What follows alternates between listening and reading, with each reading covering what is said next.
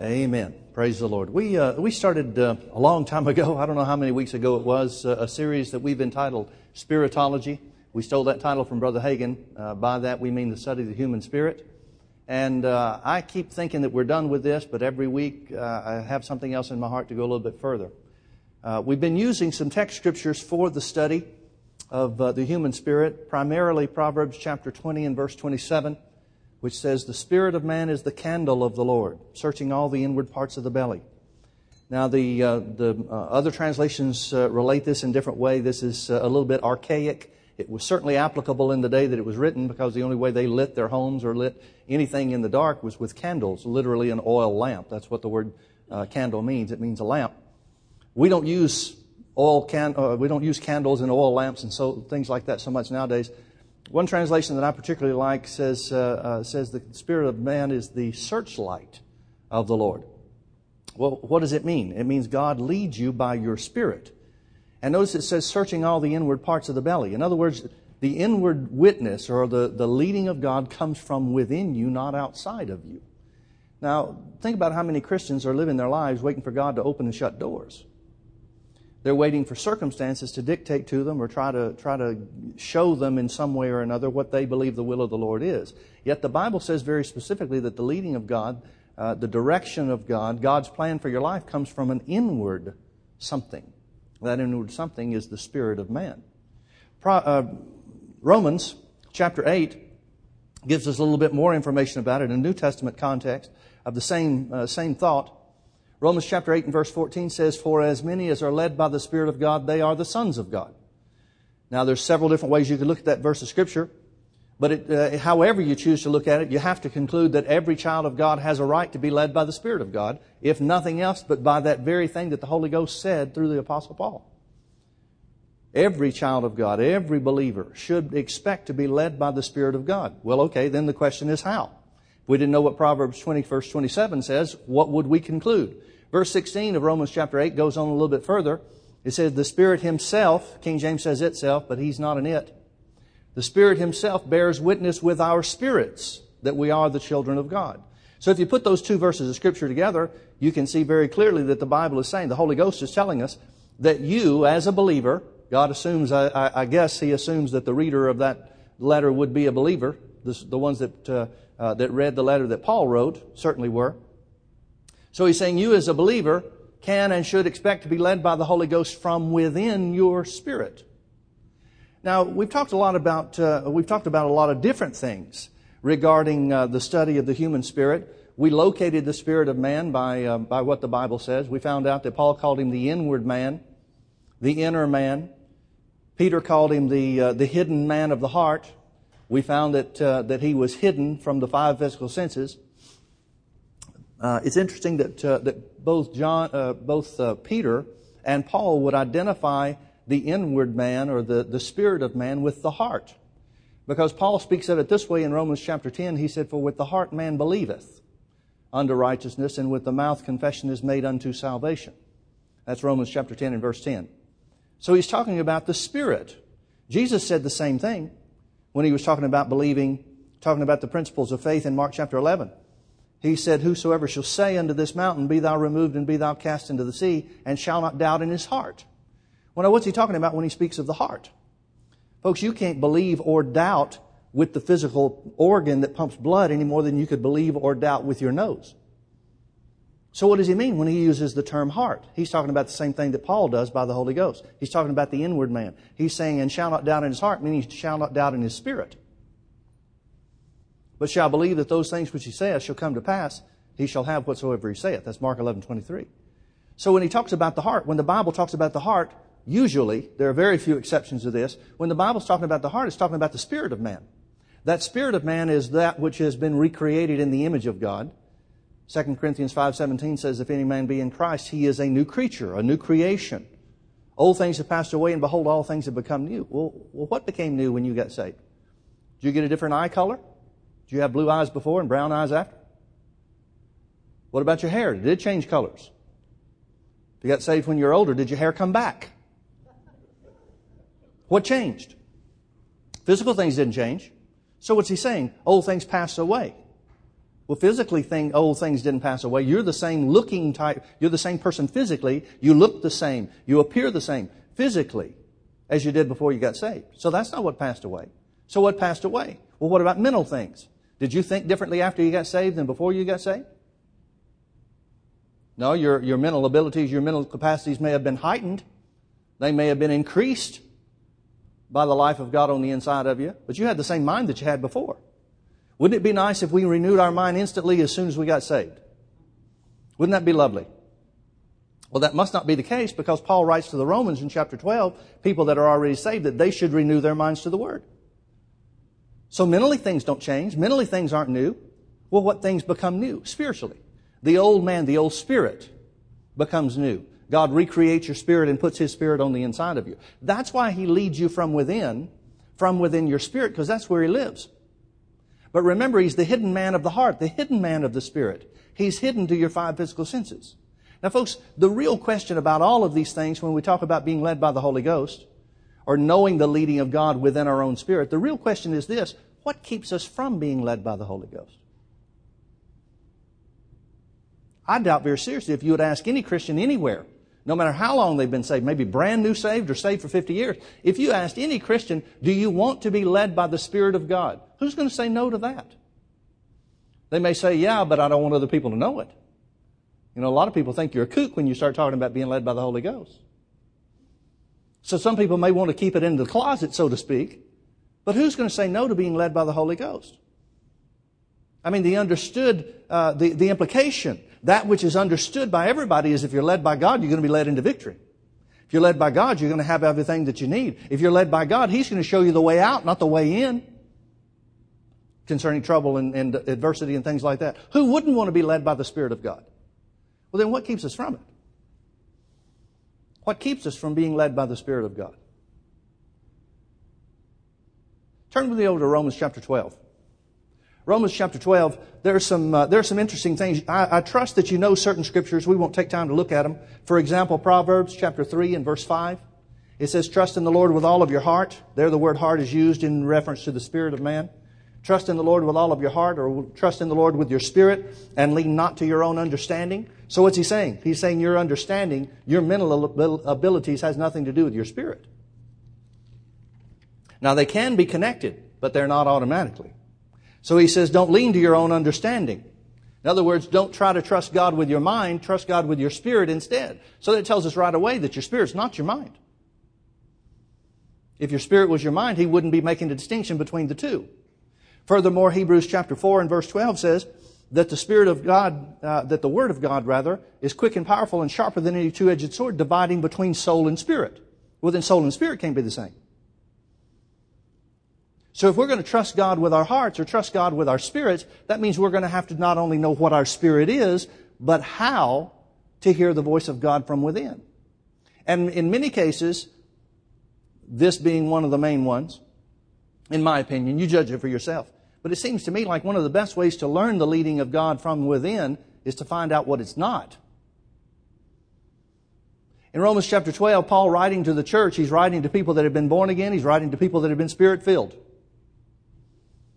He writes to them and he says in verse 1, he said, I beseech you therefore, brethren, by the mercies of God, that you present your bodies a living sacrifice, holy and acceptable unto God, which is reasonable service. Now that tells us that the Spirit is not the body. He's saying you're going to have to do something with your body in order to make it pleasing unto God. Yet remember, when you were born again, old things passed away and all things became new. If your body became new, it would already be pleasing to God. You wouldn't have to do anything with it. It would already be recreated in the image of God. But it's not, is it? It still wants to do the same wrong things that it wanted to before you got saved. So he says you're going to have to do something with your body. You're going to have to bring it under subjection. Present it a living sacrifice, holy and acceptable unto God, which is your reasonable service. Most translations translate that last phrase, spiritual worship. Instead of which is your reasonable service, most translations read, which is your spiritual worship. That's literally what the words mean. You remember in John chapter 4, Jesus said to the woman at the well of Samaria, they that love God, or they that worship God, must worship Him in spirit and in truth. Now we charismatics, those of us that are filled with the Spirit and speak with tongues, we're big on saying, yeah, we worship in spirit. And by that we usually mean we sing in other tongues. Well, that's great. That can be a great help. It can be a great encouragement. It can be a great aid. It can be a way to strengthen yourself spiritually. But that's not what spiritual worship is. Spiritual worship is doing something about your body, which tells us that the body is going to be in conflict with the spirit. Paul goes into great detail talking about the conflict that his body had with his spirit until he learned that these were the very keys, the pillars of the victorious Christian life. He says you're going to have to do something with your body because your body's going to want to go the opposite way from your spirit. Now, how are you going to do that? How are you going to present your body a living sacrifice? Verse 2, and be not conformed to this world, but be ye transformed by the renewing of your mind. The word transformed is the word metamorphosized. Just like a caterpillar crawls into a cocoon, he goes in a caterpillar, but he comes out a butterfly. He's saying that's the change that can take place in the Christian life. That's the change that Paul experienced.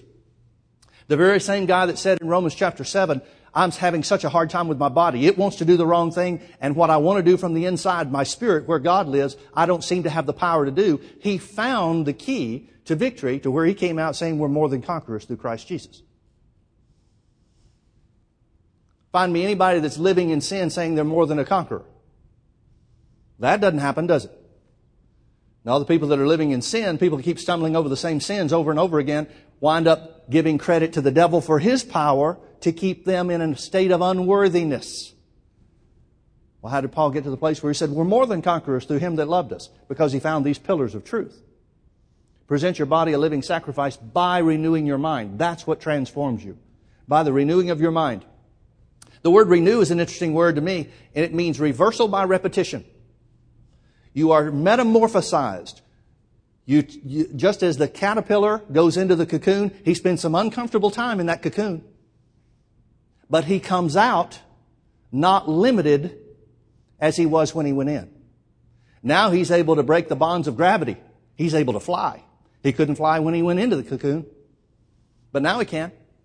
He comes out able to break the bonds that held him back and lift him to a higher plane. That's exactly the picture that Paul uses in the Greek language.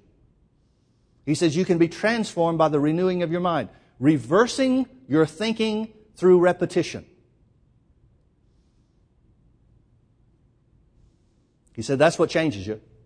Be not conformed to this world, but be transformed by the renewing of your mind. To what end? That you may prove. The word prove means to determine by experience. That you may prove what is the good, acceptable, and perfect will of God. How many Christians do you know that are absolutely sure that they're walking in the will of God? Not only the things that God wants them to do in life, but they're living life according to the will of God on a day-to-day basis. I would suggest that that's probably the minority. Whatever number you want to attach to it, it's going to be the minority. Why? Why are there so few Christians that determine by experience what is the will of God for them and the will of God in their lives? Because they haven't been transformed by the renewing of their minds. Now here's another thing that Paul goes on to say. He's not through talking about this. He goes on to say in verse 3, he's just giving you the two pillars of victory. Present your body a living sacrifice by renewing your mind. In other words, your thinking in line with the Word of God will enable you to control your flesh. Now why is that important? Because your flesh is going to pull against your spirit. Your flesh is in opposition to your spirit. If you yield to your flesh, you're going to have a hard time hearing the voice of God from within. So what does he say next? He says, for I say unto you, through the grace that is given unto me, I say to every man that is among you, not to think of himself more highly than he ought to think, but to think soberly. Underline that word soberly. But to think soberly, according as God has dealt to every man the measure of faith. This word sober, several years ago, I don't even know how long ago it's been, but a long time ago, this word sober jumped out at me one day. You ever been reading the Bible and all of a sudden one word stood up about an inch off the page? Well, okay. If you haven't had that experience, you don't know what I'm talking about. If you had, you know it very well. Well, I was reading along the lines of Romans chapter 12. I wasn't really studying for anything, but I was just reading some things. I know these verses. I can quote these verses. Could have quoted them then. But I was really impressed to read some things in the Bible. So I was reading the Word, and all of a sudden the word soberly stood up on the page. Well, I immediately recognized the Holy Ghost wants me to know something about this. So I started digging into this word. What does this word soberly mean? Well, usually, if you, at the first glance, the word sober is going to be identified or defined as self-control. Well, that's good. It does mean self-control. Think according to self-control. Think according to discipline. Okay, that's good. I understand that. But if you dig a little bit further, you'll find that the root meanings of this word sober, and it's used a number of times throughout the New Testament. Mostly Paul that uses it. Peter uses it once. But most of the times Paul is the one that uses the word. The word sober, the word that's translated sober, comes from two Greek words. The first Greek word is the same word that's translated sozo, or the Greek word sozo, that's translated most often in the New Testament, saved. For example, for by grace are you saved, sozo. James chapter 5 is another place where it's translated in a different way. It says the prayer of faith shall save the sick, talking about healed. King James language uses the word save, but the meaning is healed. It's the same word in Mark chapter 5 and verse 34 where Jesus said, daughter, thy faith has made thee whole. It's the word whole there. It's the same word that Dr. Schofield speaks of and in talking about the concept of salvation. It includes deliverance, it includes healing, it includes safety, and it includes soundness. It's talking about being taken out of one thing and into another. When you were saved, you weren't just fixed up. God didn't just dust you off and send you into the world. No, He recreated you. He made you new. Well, that's what it means. It means saved. It means delivered. It means healed. The second word that makes up this word, sober, the second part of this word from the Greek language means the innermost part, but it's not referring to the spirit. It's talking about the thinking or the feelings of man. So literally what he's saying is think with saved thinking.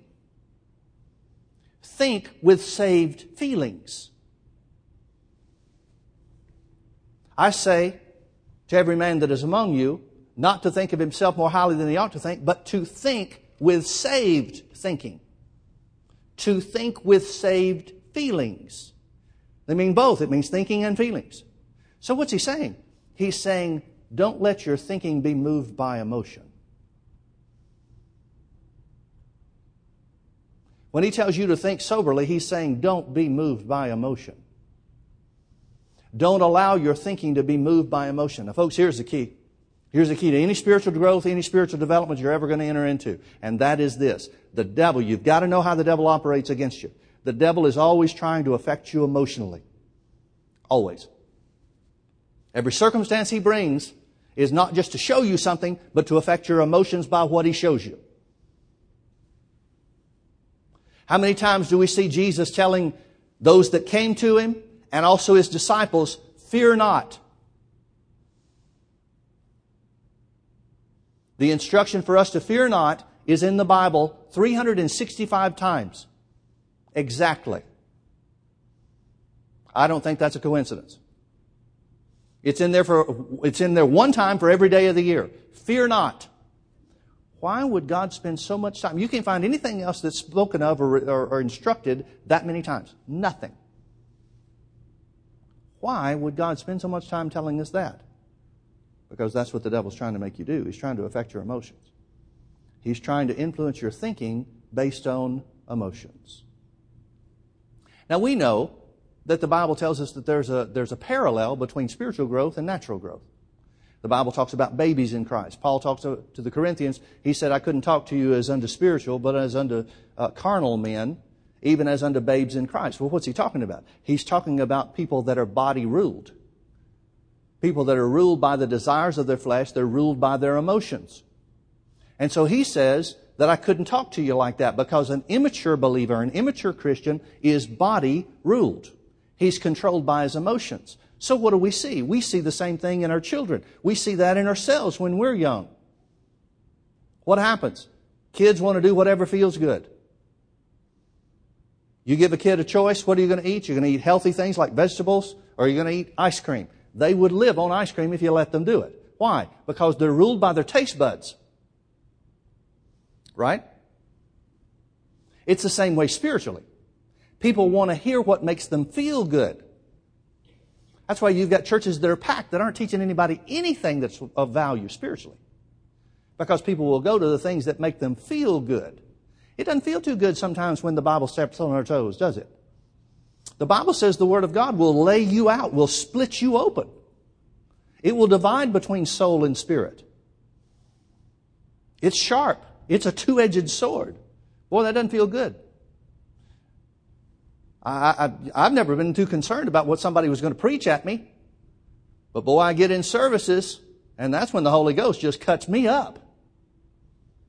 And it's not done in a harmful way. It's not done in a condemning way. It's done in a way that, yeah, I know. Oh, I know. Lord, I'm so sorry. Yes, I know. God doesn't condemn you. God doesn't come down on you, but He sure shows you what's right and what's wrong, doesn't He? That gets uncomfortable for a lot of people. I've had people in the past that will leave our church say, I'm just not going back there. Pastor Mike preaches too much conviction. I never even used the word. They blame me for what the Holy Ghost is saying to them while they're sitting in church. Well, okay, I get that. I understand. And a lot of people don't want that kind of responsibility. They don't want to hear from God like that. And so they just put it off on somebody else. They just make an excuse. They'll say, well, that's just him. That's just this minister or that minister. I'm going to go somewhere that edifies us. A lot of people think that means feel good. Not so. So what happens? We recognize that the world, which is controlled by Satan, who is the god of this world, the spirit of this world, is trying to go in a different direction from spiritual things. And so what happens? How many times do we as kids go to our parents and say, Mom and Dad, we want to do this. And they said, no way. There's not a chance that you're going to do that. And they say, well, everybody else is. What does that mean? We're trying to be conformed to the world. Did that ever work for anybody? It never did for me. Well, everybody else is doing this.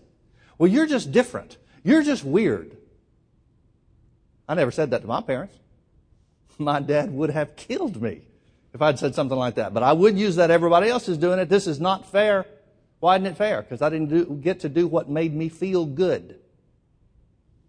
It's a pattern. It's a principle. It's something that goes along with spiritual immaturity. What are we doing? We're allowing the man on the inside to be hidden from what feels good. Look at the thing that happened in the 60s when there was the youth movements and the free love and all that kind of stuff. Those of you that are old enough to remember those things. What was the saying that came out of that? If it feels good, do it. Well, that worked out real well for everybody, didn't it? Now those people are running things. Still operating by the same, if it feels good, do it.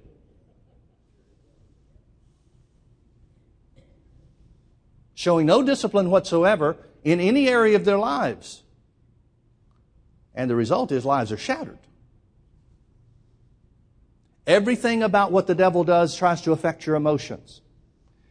You'll be familiar with the scripture over in 2 Timothy chapter 1 and verse 7. It says, for God has not given us the spirit of fear. Did you ever know that fear was a spirit?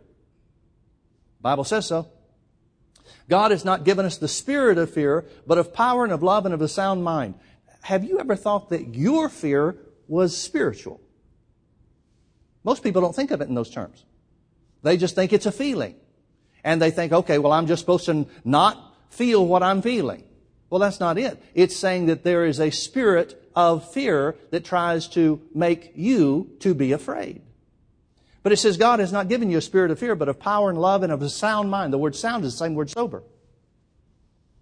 He's saying soundness of mind is the defense for fear, or the defense against fear. Don't let yourself be moved by emotion. Folks, think of it like this. If doing spiritual things felt as good to your body as doing carnal things, everybody would want to walk in the Spirit. Wouldn't they? I mean, that would make everybody want to do it. Because then if it feels good, do it would work.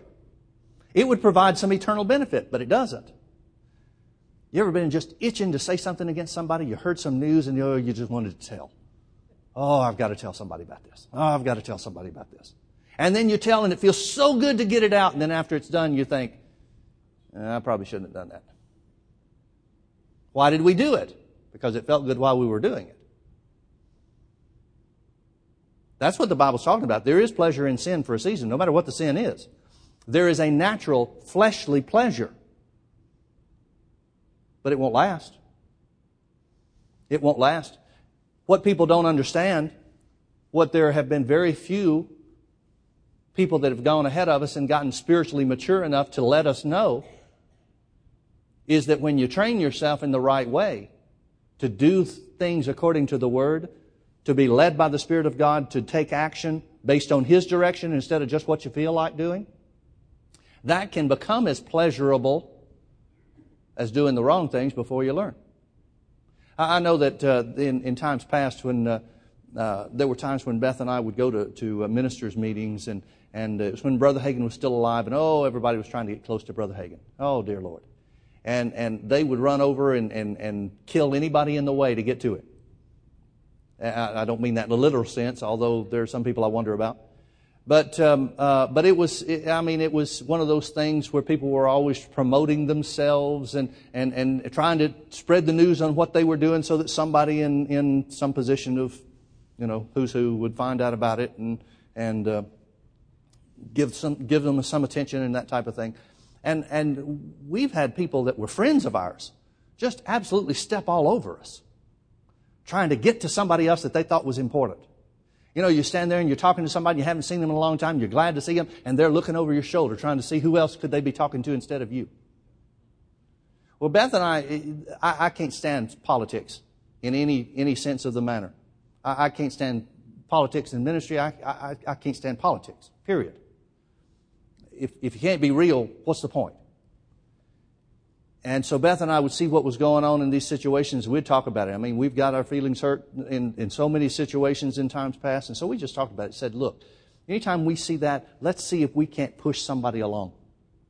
If they're trying to go over us, then let's push them along. There was a guy that was looking over his shoulder trying to see who's who and that kind of stuff. And then he saw somebody. He said, oh, there's so-and-so. I said, do you know him? And he said, no. And I said, let me go introduce you to him. And so I took him over and introduced him and walked away. Man, you never saw a guy so happy in his life. And I thought, now, he got what he wanted. And all the way on the inside, I'm smiling real big on the inside. I'm smiling because, okay, I helped him get over somebody. He stepped on me to do it, but who cares? He tried to get something and I gave it to him. Folks, I got to tell you something. That became a game for us. It became a game. We would plan to go to meetings. Okay. Remember our goal here. We would push people as far as we could. It didn't matter if they were stepping on us to get somewhere. And it got to the point where we enjoyed that more than being recognized by somebody. The Bible Proverbs talks about, be careful how you operate in the presence of other people that you think are important and so forth. Be careful how you operate in those situations. Folks, what I'm trying to tell you is, when you learn to present your body a living sacrifice and renew your mind to the Word, doing spiritual things does feel as good as doing fleshly things. Most people don't find that out. So what does the Bible tell us? It tells us that we're going to have to resist emotions moving us. We're going to have to resist. We're going to have to hold away or hold off those emotional rushes that come against us. Now, you say things like that and people will come up with excuses. They'll say, yeah, but Pastor Mike, you don't understand what the doctor told me. The doctor told me that I was going to die. Well, folks, you knew that before you went into the doctor's office. Everybody's going to die. Yeah, but he told me I'm going to die in 3 months. Well, doctors have been wrong before. I can show you people that have been diagnosed and said they're going to die in 3 months. They're still alive years later. It doesn't change anything. Just because the doctor tells you something doesn't change anything. Yeah, but he said I've got cancer. Well, okay, what does that mean then? That means we need to double up and put the Word to work. I can show you people that were diagnosed with cancer whose tumors have disappeared. There are people in this room that have had that experience. But see, the first thing that happens is the devil tries to push you emotionally. One little bit of news. They're laying off at work. What's the first thought that comes? Oh, my Lord, I bet I'm the first one to go.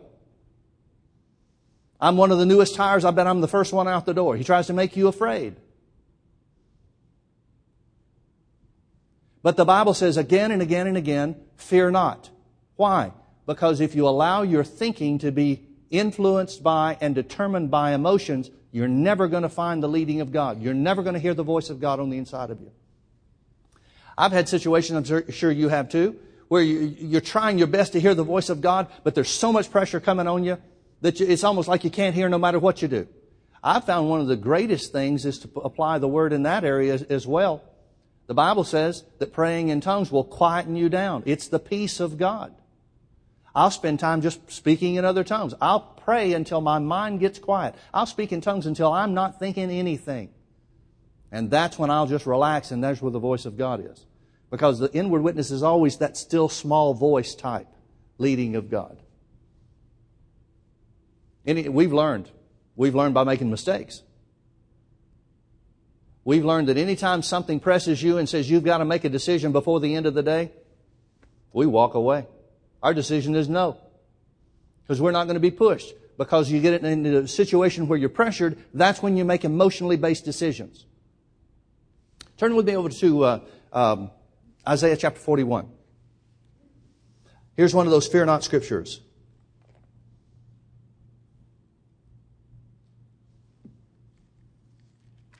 Isaiah 41. Notice verse 10. It says, "Fear thou not, for I am with thee." Now, folks, can I ask you something? The Bible talks over and over and over again. God said, "I will never leave you nor forsake you." The first thing God says is, "Fear not, for I am with thee." He goes further. He said, "Be not dismayed, for I am thy God. I will strengthen thee, yea, I will help thee, yea, I will uphold thee with the right hand of my righteousness." Notice what he did not say. He did not say, "Fear not unless you get a diagnosis of cancer."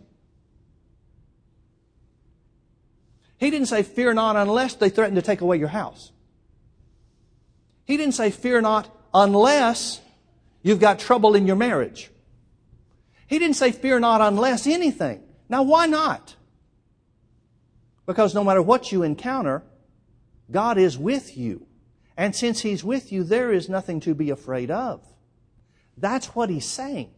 He's saying, me being with you will enable you to overcome anything that comes at you. It doesn't matter what it is. Yeah, but Pastor Mike, what if they tell me this? What of it? What if they do? So many times people want to pray in fear before they go to the doctor. Pastor Mike, I've got a doctor's appointment tomorrow. Agree with me that they give me a good report. Who cares if the doctor gives you a good report? I mean, I understand that him saying everything is all right and everything is fine. You look great. You're in great shape. You know, probably ought to start eating a little bit more calories. Eat more fat. You're doing too good. That'd feel great, wouldn't it? That's probably not going to happen. Sure, I understand. It feels good to our flesh if somebody gives us good news. But what if they don't? It doesn't change the Word. It doesn't change the Bible. I've said this before. I'd rather the doctor tell me something that he finds than just ignore it and act like nothing's there. If he tells me something that is going on, then I know what to apply the Word to. But if he misdiagnoses me and says everything's fine, there's nothing to be concerned about, then I'm missing an opportunity to put the Word to work on something that's going to come back and be found sometime down the road. Pastor Mike, pray for me. I'm going to the doctor. Pray for me that I'll have a good report. I can't pray that prayer. And it's always fear that motivates that kind of thinking.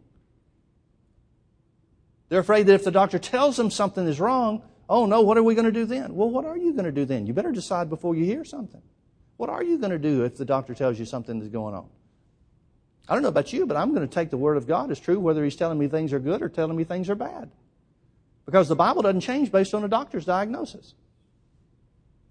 So He says, "Fear not, for I am with you." You don't have anything to be afraid of because God's on your side. Now that takes some renewing your mind too, doesn't it?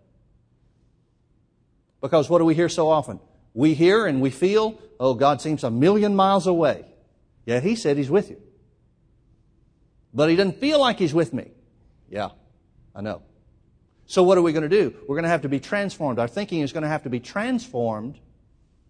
We're going to have to break through the feelings of the flesh by telling ourselves what God's Word says. By repeating to ourselves over and over and over again, wait a minute, God says that I am with thee. God says He's with me. And not to fear because He is.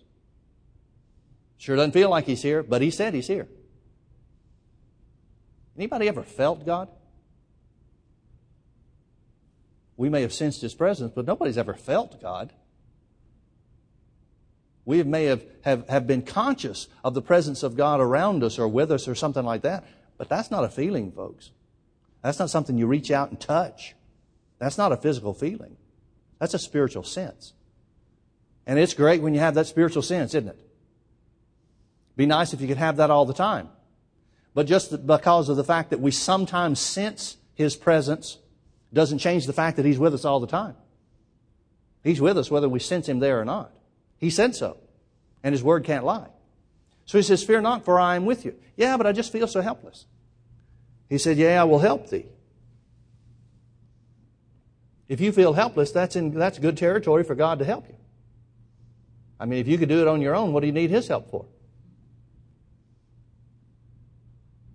Sometimes we think we can do it on our own, don't we? He said, fear not, for I am with thee. Be not dismayed. The word dismayed means broken down.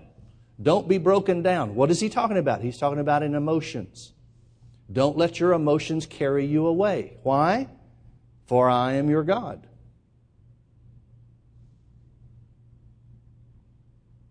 He said, I will strengthen thee.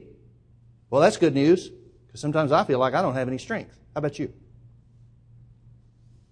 I will strengthen thee, yea, I will help thee. That's good news for me too, because sometimes I feel helpless in the situations I encounter.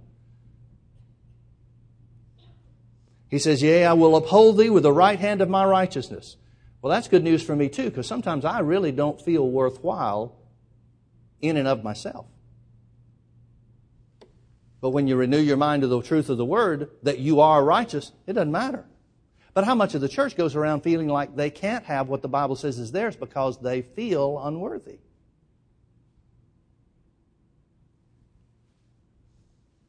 The short of the story is this, folks. The thing that keeps us from being led by the Spirit of God is that we allow ourselves to be moved by emotions. We allow ourselves to think what we want to think because it makes us feel good to think it, instead of thinking what the Bible says and renewing our mind to the Bible by repeating it to ourselves. It all comes back to confession. It all comes back to our confession. The just shall live by faith. Faith is a lifestyle. Jesus said faith was believing in the heart and saying with the mouth. It's a lifestyle. The more you say God's Word is true, the more it becomes true in your life. The more you say God is with you, the more conscious you are that He is with you. When you affirm things to be true that the Bible says are true, you're not hampered, you're not hindered by the other things that the devil seems to trip people up with. For example, if you say, thank God I'm born again. I'm born again because I made Jesus the Lord of my life. You make that a consistent confession, you'll never be hampered by it. You'll never be tempted with the thought, maybe you're not saved. All the people in the body of Christ that go around saying, well, I asked Jesus in my heart, but, I'm just really not sure if I'm saved or not. What are they operating on? They're operating on feelings based on their past behavior. They could solve the problem very simply by just saying what the Bible says is true. I never have understood people wondering if they were really saved. Like Brother Hagin says, I was there when I got saved. I know what happened.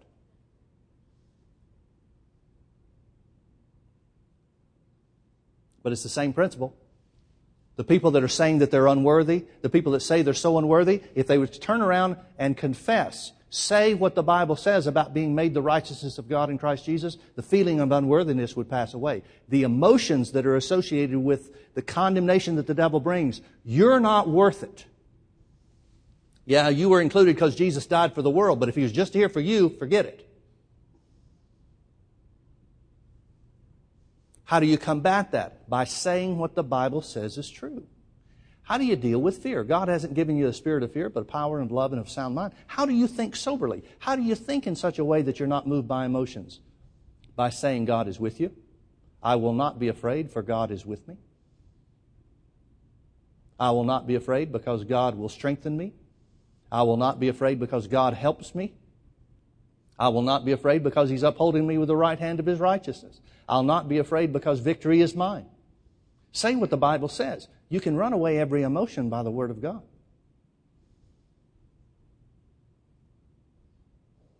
Remember what Paul said to the Galatians? He said, walk in the Spirit and you shall not fulfill the lust of the flesh. Now he's talking specifically about certain sins and things like that. But he said the answer for not living in sin, not falling in sin, not operating in sin, was to walk in the Spirit. Well, the same thing is true where it comes to being led by the Spirit. Be led by the Spirit, and you'll not go in the direction of the enemy. Same exact thing is true. How do you do that?